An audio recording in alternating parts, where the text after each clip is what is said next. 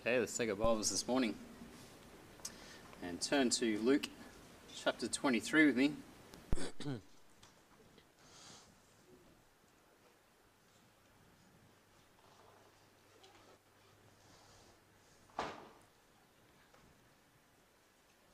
Luke 23, and let's read verse 31, and then we'll have a word of prayer. Luke 23 verse 31 says, "For if they do these things in a green tree, what shall be done in the dry?" And let's commit our time to the Lord in prayer. Lord, Heavenly Father, we thank you for this wonderful day. We thank you for the opportunity to gather around your word now this morning. I pray, Lord, that as we consider the passage before us, we consider the words of our Saviour, that, Lord, you would speak to our hearts this morning, that you would refresh and bless us by your word, that, Lord, we would leave singing your praises, giving glory to your name. I pray that, Lord, you would empower me now through the Spirit, give me wisdom and guidance as I speak, that it would be your words, that it would be your thoughts this morning, that, Lord, you would receive all glory, honour and praise, and we pray these things in Jesus' name. Amen. Now, of course, we've been going through a study of the parables of our Lord, and we started with these parable sayings, these short sayings of our Lord, and looking at each of them. And this morning we come to the one that's found here in verse 31, probably one we're not real familiar with. It says, "For if they do these things in a green tree, what shall be done in the dry?" So that's a little parable saying that we want to consider this morning. And this is the only time we see the Lord use this particular saying. And it's interesting that these are actually his last recorded words in the Scriptures before he is crucified. These are the final words of our Lord before he is crucified. Of course, after this, he makes those sayings from the cross, those seven sayings from the cross. But these are his final words before the cross. And you know, that fact alone should make them of great interest to us as believers, shouldn't they? They should make us want to know what he's talking about here. What exactly is the Lord referring to here in this passage? And the parable saying itself is said to have been in common use in Israel at this time. And so the Lord he's done it before. He's taken a parable that's known and he's using it to teach a spiritual truth. And it's a saying that makes a comparison here between a lush green tree and one that is dry and dead. And in particular, it presents the idea that, a lush green tree is hard to burn, but a dead tree is easily kindled, easily destroyed. Spurgeon, he wrote this, he said, "If when fires are raging in the forest, the green trees full of sap and moisture crackle like stubble in the flame, how much more will the old dry trees burn which are already rotten to the core, and turn to touchwood and be prepared as fuel for the furnace." And so that's the comparison here. Okay, the parable is really that, if a green tree is burning, how much more will the dry tree burn? And really it's an analogy or a metaphor, if you like, for the innocent and the guilty. The innocent and the guilty both suffering under judgment. And it's interesting, it's suggested that the saying originated from the words of Ezekiel in Ezekiel chapter 20. Let's turn over there and read the words there. Ezekiel chapter 20.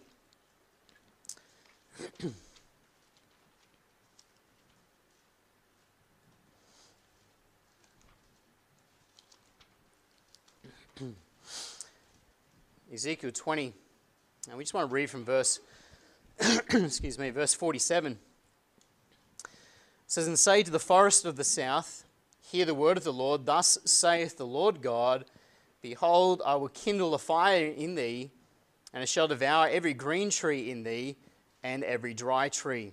The flaming flame shall not be quenched, and all faces from the south to the north shall be buried therein."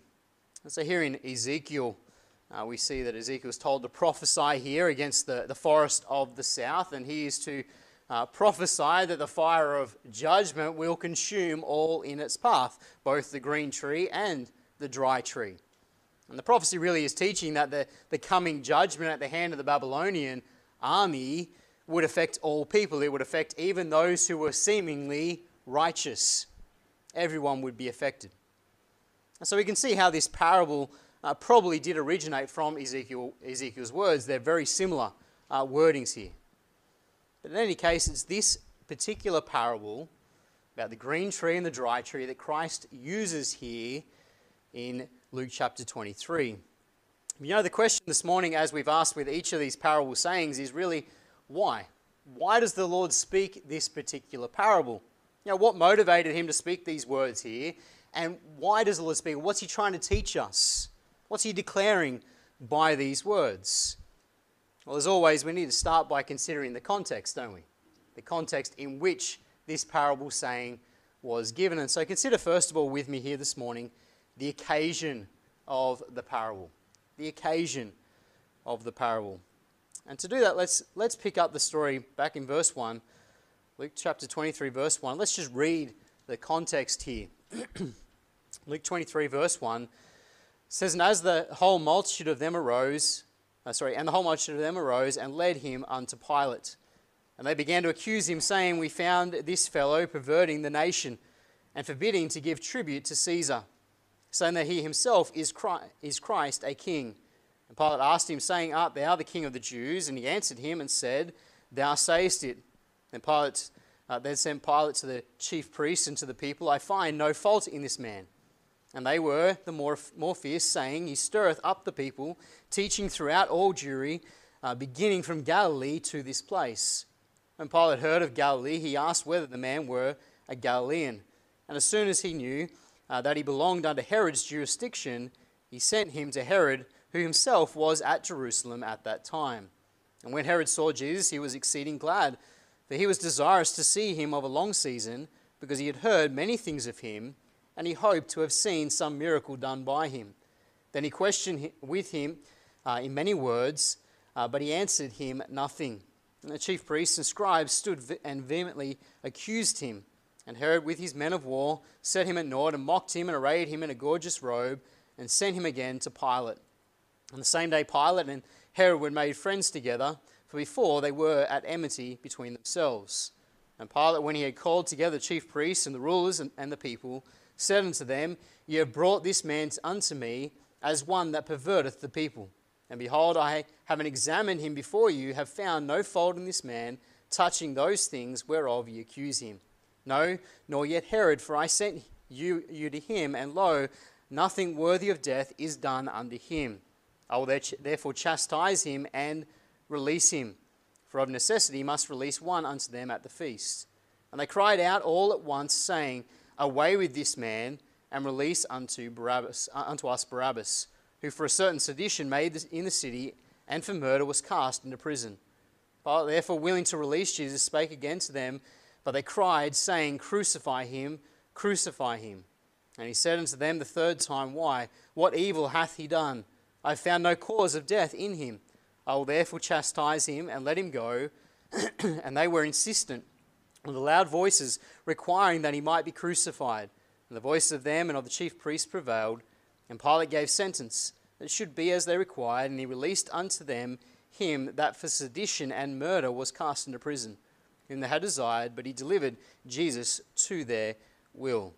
And as they led him away, they laid hold upon one Simon, a Cyrenian, coming out of the country, and on him they laid the cross, that he might bear it after Jesus. I know that was a long passage to read, but it's the context of the passage this morning. You know, before us there in Luke chapter 23 are the familiar events. Well, they are familiar to most of us, I'm sure. Familiar events of Christ standing trial before Pilate, and then before Herod, and then going back to Pilate once more. And both men examine and seek to question the Lord, and both of them conclude that he has done nothing worthy of death. Both of them conclude that he is innocent. And it's clear from the passage, it's Pilate's desire to release the Lord. And that's what he wants to do. He wants to release the Lord because he knows he's not guilty. But of course, the people cry out, Crucify him, crucify him. You know, the people refused Pilate's judgment. His judgment that Christ was innocent. And they demanded that he be instead led out and crucified there on the cross. If we were to read Matthew's gospel, we would read that when Pilate saw he couldn't prevail, he washed his hands of the situation, and then he handed the Lord over to be crucified. Let's just go and read just that section, Matthew 27.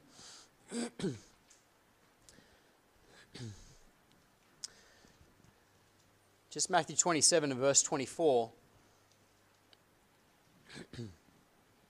It says, when Pilate saw that he could prevail nothing, but that rather that a tumult was made, he took water and washed his hands before the multitude, saying, I am innocent of the blood of this just person. See ye to it. Then answered all the people and said, his blood be on us and on our children. Then released he Barabbas unto them, and when he had scourged Jesus, he delivered him to be crucified. Matthew fills in a little bit more here. He talks about how he washed his hands. He said, I'm innocent of this. I know he's innocent. And they said, his blood be upon us. Pilate knew he was a just man, an innocent man, but he consented out of fear of the Jews. And in verse 26 there we read that before he delivered him up to be crucified, it says he scourged Jesus. Now that scourging, of course, was with the Roman cat of nine tails. And that scourging would have left the Lord disfigured, left him in a weakened state from extreme blood loss. It was not uncommon for prisoners to actually die from the scourging alone. That's how severe this scourging was that the Lord went through. And Matthew goes on and tells us that then the soldiers stripped him of his robe, his garments. They put a crown of thorns on his head and a robe, and they ridicule him. Read verse 27 there, Matthew 27. Verse 27, it says, then the soldiers of the governor took Jesus into the common hall and gathered unto him the whole band of soldiers, and they stripped him and put on him a scarlet robe, and when they platted a crown of thorns, they put it upon his head and a reed in his right hand, and they bowed the knee before him and mocked him, saying, Hail, King of the Jews! And they spat upon him and took the reed and smote him on the head. And after they had mocked him and took the robe off from him, they put his own raiment on him, and they led him away to crucify him. So Christ here has been scourged. He's then had the crown of thorns put on his head, the robe. They've mocked him. They've ridiculed him. And now they've taken the robe off. They left the crown of thorns on his head. And they now led him out through the streets as a spectacle before men in this terrible state. You think about what the Lord would looked like now, after he's been scourged, after he's had the crown of thorns on his head. His body is broken. His body is torn. There's blood streaming down his face. There's blood streaming down his back. Our Lord is in such a weakened state that they enlist the help of another man. We'll read that in a second. Unable to carry his cross, they enlist the man Simon there. We'll read it, verse 26. Back in our present passage, we'll go back to Luke 23 now. Verse 26 there it says, and as they led him away, they laid hold upon one Simon, a Cyrenian, coming out of the country, and on him they laid the cross that he might bear it after Jesus. And so Christ is in such a weakened state from all of this that he can't bear his own cross. They enlist the help of Simon to go after him carrying his cross. And so here you have this procession, and Christ is being led out in this horrible weakened state, led out through the streets for all to witness, for all to look at and behold. It's a spectacle. Public executions in those days drew great crowds. And Christ's execution is no different. In verse 27 there of our passage it says, and there followed him a great company of people. He's followed by a great company. His execution is no different. Everybody is following there, witnessing this take place. Most of those in the crowd were rejoicing at what they saw. They're rejoicing to see Jesus in such a terrible state because they're the same ones who had just cried out, crucify him, crucify him. And so now as they follow this procession, they're rejoicing to see Christ in this state. This is a hostile crowd. This is a crowd full of hatred, full of scorn. But Luke tells us that not all in the crowd were cold. Not all in the crowd were indifferent towards the Lord. And he tells us here that there were some who were sympathetic to his plight. Read verse 27 again with me. It says, "And there followed him a great company of people and of women, which also bewailed and lamented him." And so there is amongst this crowd, there is a group of women who are following, and they are distressed by what they've witnessed. They're distressed, they're bewailing, they're lamenting to see Christ in this horrible state. You know, they're the few amongst the whole crowd who actually their hearts aren't hardened to what they're witnessing. They see Christ battered and bruised, and they're sorry for him. They lament that such a terrible thing has happened to one who was a good person. I mean, they knew Christ, they'd seen him around, everyone knew who he was. And they lament that such a terrible thing is happening to him. Henriksen writes this: "As with great difficulty Jesus was moving on, and they noticed his bruised features, his utterly tired appearance, they wept. Their hearts were going out to him in genuine sympathy. In fact, they were beating their breasts and lamenting him." And so there is this group of women amongst the whole crowd who are distressed by what they see. There's genuine sympathy on their behalf towards Christ. Now, we would probably want to naturally associate these women with those who were known to be Christ's disciples. You know, we want to associate this with maybe those women who came to the tomb on that first resurrection morning. But it seems clear from the passage that these women referred to here are not his disciples. Christ himself in verse 28, he calls them daughters of Jerusalem. They're daughters of Jerusalem. These are simply women of Jerusalem who are genuinely concerned by what they're seeing, by what they're witnessing the Romans do to someone who was a good person, a good man. They're distressed by it. Henriksen writes this: "These daughters of Jerusalem must not be confused with women such as Mary Magdalene, Joanna, Susanna, etc., who out of their own substance had helped to support Jesus and the 12. Those women were disciples of Jesus. The daughters of Jerusalem were not." And this fact explains what immediately now follows. You see, what follows now from the Lord is a warning of judgment to come. The Lord turns and he responds to their grieving. He responds by showing great concern for their own situation, for what they face in the future. So that brings us now secondly to consider the warning in the parable. We've looked at the occasion of the parable. It's as Christ is going through the streets of Jerusalem in his battered, bruised state. That's the occasion. Let's look now at the warning in the parable. Read with me verse 28. It says, "And Jesus turning unto them said, Daughters of Jerusalem, weep not for me, but weep for yourselves and for your children. For behold, the days are coming, in the which they shall say, Blessed are the barren, and the wombs that never bear, and the paps which never gave suck. Then shall they begin to say to the mountains, Fall on us, and to the hills cover us. For if they do these things in a green tree, what shall be done in the dry?" You see, here we see the Lord now. He responds to their weeping, their lamenting. He turns and he responds to them. And he warns the daughters of Jerusalem here. He warns them. And the parable saying really forms the concluding statement of his warning. It's the concluding statement. It sums it all up. And so we'll get to it in a minute. But let's look at his warning first.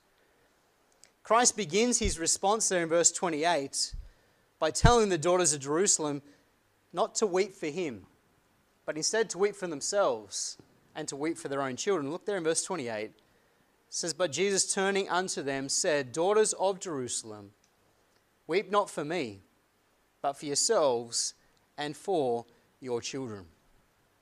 Christ turns around and he says, don't weep for me, weep for yourselves, weep for your children. You know, immediately hearing this response from the Lord, you know, this warning that he's about to give them, immediately we can see it's motivated by his compassion, isn't it? It's motivated by the Saviour's love. His love and his concern for the people. You see, Christ knows what's ahead for them. He knows what's ahead in the near future. He knows that judgment is coming. And he's concerned for them. He's concerned about the suffering that they're going to face. And you notice that he's more concerned about them than he is about himself in his own terrible, battered, bruised state right now. One commentator said this. He said, though right now he is agonizing, and through the next several hours he will be suffering the torments of hell, his future is secure. But unless these women repent, theirs is not. Neither is that of their children. You see, that's our Lord's concern in this moment. It's not his own suffering. His concern in this moment is them, their spiritual state, what's coming for them in the future. The suffering of the people that he loved. The suffering of the people that he was about to die for on the cross. Christ knew what was ahead for them, both here on earth and also in eternity. Another commentator wrote this. He said, the self-forgetful attitude of Jesus is surely most instructive. He thinks not of himself, but of their hard case, even though on his journey to the cross. It is the most perfect consideration of others' welfare and the most beautiful forgetfulness of one's own that he here exhibits. It's true, isn't it? It's a beautiful example of Christ's compassionate concern for others instead of himself. You know, I don't know about you, but his love and concern for others is a rebuke unto us, isn't it? It's a rebuke because how often are we so consumed with our own trivial little troubles, little concerns, that we can't see the needs of others. We can't see the spiritual needs of those around us. But our Saviour, he saw their need. He saw what they were about to face. And his heart is breaking. His heart is going out to them. Even now, as he's suffering greatly, his heart is for them. His heart is for all people. In verse 29, we begin to understand what it is that's grieving the Lord so much. Verse 29, it says, "For behold, the days are coming, in the which they shall say, Blessed are the barren, and the wombs that never bear, and the paps which never gave suck." Christ here declares, he says, don't weep for me, weep for yourselves and your children, because there's coming a day very soon when you will count it a blessing not to have children. You will count it a blessing to be barren. Now this, of course, is the reverse of the norm, isn't it? You know, the Jews in particular, they counted it a great blessing of God to have children. And if you didn't have children, you were seen as being cursed by God. You must have done something wrong. But here Christ declares that there was a day fast approaching when the very opposite would be true. They would count it a blessing not to have children. You see, with prophetic eye here, the Lord is looking forward and he sees the coming destruction upon Jerusalem. That's the near fulfillment here. He sees the destruction that is soon going to come upon Jerusalem at the hand of the Romans. Christ knew the great suffering that they would soon face as the Romans came under Titus in AD 70 and they laid siege to Jerusalem. And that siege would last 5 months and it was a horrifying ordeal for the people. One commentator wrote this. He said, judgment would come upon Israel in the form of the destruction of Jerusalem in AD 70. That judgment was extremely grievous for the Jews. 1,100,000 of them were slain in the siege, and the rest were carried captive or sold for slaves. You see, Christ, the eternal Son of God, the omniscient Son of God, he knows what's ahead, doesn't he? And he sees the suffering that they're about to go through. And this is just a temporal suffering. He also sees their eternal suffering as well. You see, these people had rejected him. They've rejected their Messiah, and judgment was now coming, and Christ could see it vividly. He could see it as if it had already occurred. And it grieved him to know what they would face. It especially grieved him to know what the women and the children were about to face. You see, the historians tell us that the conditions became so terrible during those 5 months of the siege that some women turned to cannibalism. They ate their own children. Christ knows that's about to happen. That's why Christ turns and he says, "Weep not for me, weep for yourselves and your children." That's why he says in those days you'll count it a blessing not to have children. And then Christ adds to this in verse 30 as he declares that in that day they will cry out for the mountains and the hills to fall upon them. Verse 30 says, "Then shall they begin to say to the mountains, fall on us, and to the hills, cover us." It's so great, so terrible would the judgment be that the people were going to cry out for the mountains to cover them. They would want any end to the suffering. Gill writes this, he said, "They would choose rather that the mountains and hills round about Jerusalem should fall upon them, and they should be buried under the ruins of them, than live in such terrible distress, or fall into the hands of their enemies." You see, the judgment that was coming was severe, it was terrible, but it was just. The people had turned away from God. They'd rejected their Messiah. And now judgment was coming, and it was coming at the hands of the very ones who were inflicting such suffering upon Christ right now, the Romans. That suffering would come upon them at the hand of the Romans. You see, it's only now, after Christ has given this warning, that Christ now gives the parable statement in verse 31. Christ says, he says, "For if they do these things in a green tree, what shall be done in the dry?" Christ now delivers the parable to conclude and sum up what he's just warned them about. You see, in the parable, we're saying the green tree is the Lord Jesus Christ. These women are mourning, they're lamenting at seeing him suffer such terrible treatment at the hand of the Romans. But if the Romans would do such terrible things to one who is the green tree, one who is innocent, and Pilate knew he was innocent, what more shall be done unto the dry? And the dry tree, of course, is the nation of Israel. They were not innocent. The nation of Israel was guilty, as we've said. And the day of judgment was fast approaching when they would burn. The dry tree would burn. They would suffer greatly at the hand of the Romans. See, if the Romans would treat someone like Christ who was innocent so terribly, what were they going to do to the nation who was guilty? And indeed, the nation was guilty. When the Romans besieged Jerusalem, the Jews were rebelling. So in the eyes of the Romans, they were guilty, weren't they? They were a rebellious nation. And they treated them as such. But of course, there is a far greater fulfillment here to this passage, isn't there? This is the near fulfillment we've talked about, the destruction that's going to come upon Jerusalem. But the fall of Jerusalem really was only a foreshadowing of a far greater judgment that was to come. That is to come. You see, the same words that we find in verse 30, "They shall begin to say to the mountains, fall on us, and to the hills, cover us." Those same words are also found in Revelation chapter 6. Let's turn over there.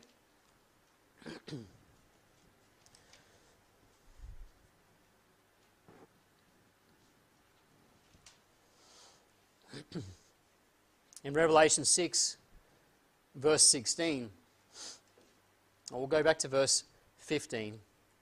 It says, "And the kings of the earth, and the great men, and the rich men, and the chief captains, and the mighty men, and every bondman, and every free man, hid themselves in the dens and the rocks and the mountains, and said to the mountains and rocks, fall on us, and hide us from the face of him that sitteth on the throne, and from the wrath of the Lamb. For the great day of his wrath is come, and who shall be able to stand?" You see, here we see those same words repeated yet again. Here we see the cry of mankind in that great and terrible day of judgment, when the wrath of God is poured out upon the earth, the tribulation. Mankind in their suffering will cry out to the mountains, the rocks, to fall on them, to hide them from the wrath of God. But there will be no escape in the day of judgment. There will be no escape for those who have rejected the Lord. And so once more, the parable saying comes into view, doesn't it? You see, if God the Father poured out his wrath upon his only Son, the green tree, when he was found to have imputed sin from all mankind, there on the cross, how much worse will it be for unrepentant mankind, the dry, dead tree, when the wrath of God is poured out upon the earth? How much worse will it be? None shall escape. One commentator wrote this. He said, to be sure, Jesus suffered the agonies of hell, especially on Calvary. But when that suffering was finished, he sat down at the right hand of the Father, full of glory, honor, and power. But for the unrepentant sinner, the suffering will never end. Jerusalem's fall will only be a foretaste of their everlasting damnation. You see, Christ, the sinless Son of God, suffered the wrath of God for us there on the cross, as he became sin for us. And if the green tree suffered, how much more shall the dry, dead tree? How much more shall unsaved mankind suffer for all eternity? Butler wrote this, if God did this to the Son of his love, when he found sin but imputed to him, what shall he do to the generation of his wrath when he finds sin reigning in them? The judgment of eternal hell is horrifying beyond our imagination. Beloved, that is the burden that's on our Saviour's heart that day as he's going out to the cross. That's the burden on his heart as he beholds the women mourning and bewailing his situation. He turns and he tells them, weep not for me, but for yourselves and for your own children. Christ's only concern in that moment was for them, to warn them, and indeed to warn all unrepentant mankind that judgment is coming. Beloved, our Saviour's love and compassion as he headed to the cross in his hour of suffering is truly wonderful to behold. He suffered, he went through all of that so that we might live. He suffered so that we might escape the wrath of God, so we might not burn in the day of judgment. Through faith in him and his finished work there on the cross. You know, I wonder today, have you accepted that wonderful gift of salvation? Have you turned to the Lord and cried out in faith and asked him to save you before it's eternally too late? Because without Christ, there is no hope to escape the judgment that is to come. Without Christ, we are a dry, dead tree ready to be burned. You know, Christ here this morning in his love warns us to consider our situation. But not only consider our situation, to consider the situation of our family. Consider the situation of our friends, the people we work with, the people we meet. You see, they all likewise will suffer under the judgment that is to come unless they are saved before it's eternally too late. And beloved, we who are saved, we have the opportunity to warn them. And so like our Saviour, we need to get our eyes off ourselves and our own present troubles. Get our eyes on those around us in their situation. Get our eyes upon their spiritual condition and warn them before it is eternally too late. Exhibit the love of our Saviour, the compassion of our Saviour towards unsaved mankind. You know, Hendrickson summed up this passage really well when he said that this entire address is an unforgettable manifestation of the Saviour's complete lack of self-pity and of his ardent desire even now that the unrepentant may repent and be saved. Beloved, isn't the love of Jesus something wonderful to behold this morning? Let's close in prayer. Dear Lord and Heavenly Father, we thank you so much, Lord, for our Saviour, the Lord Jesus Christ. Lord, the green tree who suffered in our place there on the cross. He took the wrath of God, your wrath, upon himself, the wrath that should be poured out upon us. And we thank you so much for the salvation that is ours through faith in Christ. Lord, help us to get our eyes up and look at the situation of those around us. Lord, without Christ, they are destined for eternity in hell, in the lake of fire, suffering, separation from you, unless they repent. Lord, may you help us today to exhibit our Saviour's love under those around us. We thank you for your word. May you speak to our hearts this morning. We pray this in Jesus' name.